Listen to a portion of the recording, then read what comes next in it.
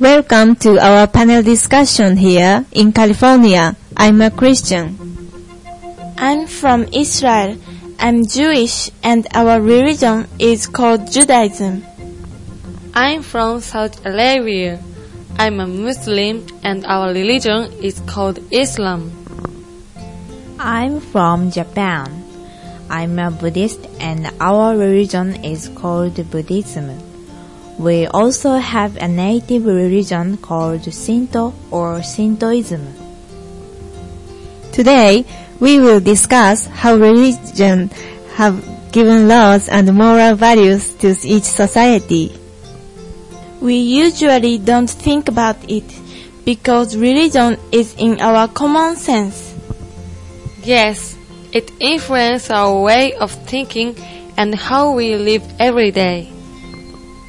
But Japanese culture was influenced by India, China, and Korea. Besides Buddhism and Shinto, we have folk religion. For example, the Shichifukujin or 7 lucky gods from China, India, and Japan. It is very clear how the 10 commandments of Moses are related to laws. You must not kill other people. You must not steal, including information. You must not lie. So to tell the truth is an important moral value. Although you should not want romance with the husband or wife of someone else. All people can experience envy or jealousy. We may want something that seems better than what we have. Someone we know may have a rich husband or a beautiful wife, so Christians pray to stay away from temptation. That's very true.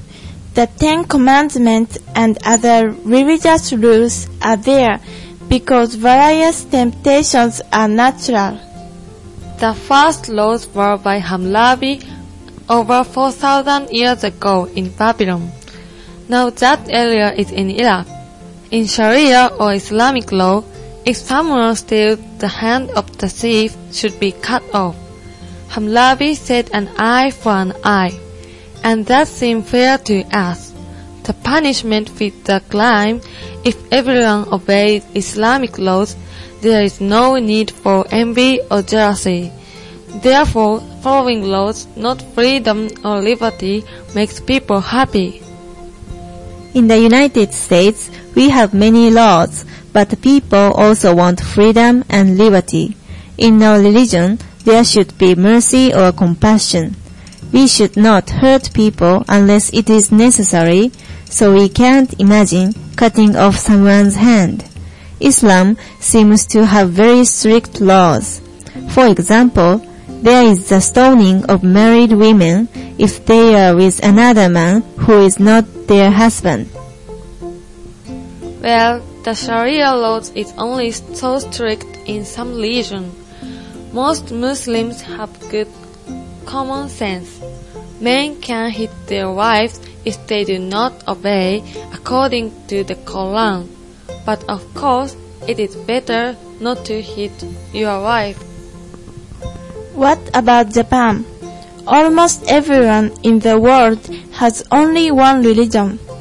If religion influences laws and moral values, how can Japanese people have more than one religion? Well, the native Shinto religion influences a part of our lives. On special occasions, it gives us a festival spirit. And because purity is important in Shinto, we are very clean, but we don't like to mix things. Yes, it seems to be difficult for Japanese people to mix with people from other cultures. We appreciate the onsen, hot springs, where people get very clean. But we also want to mix with Japanese people and make friends.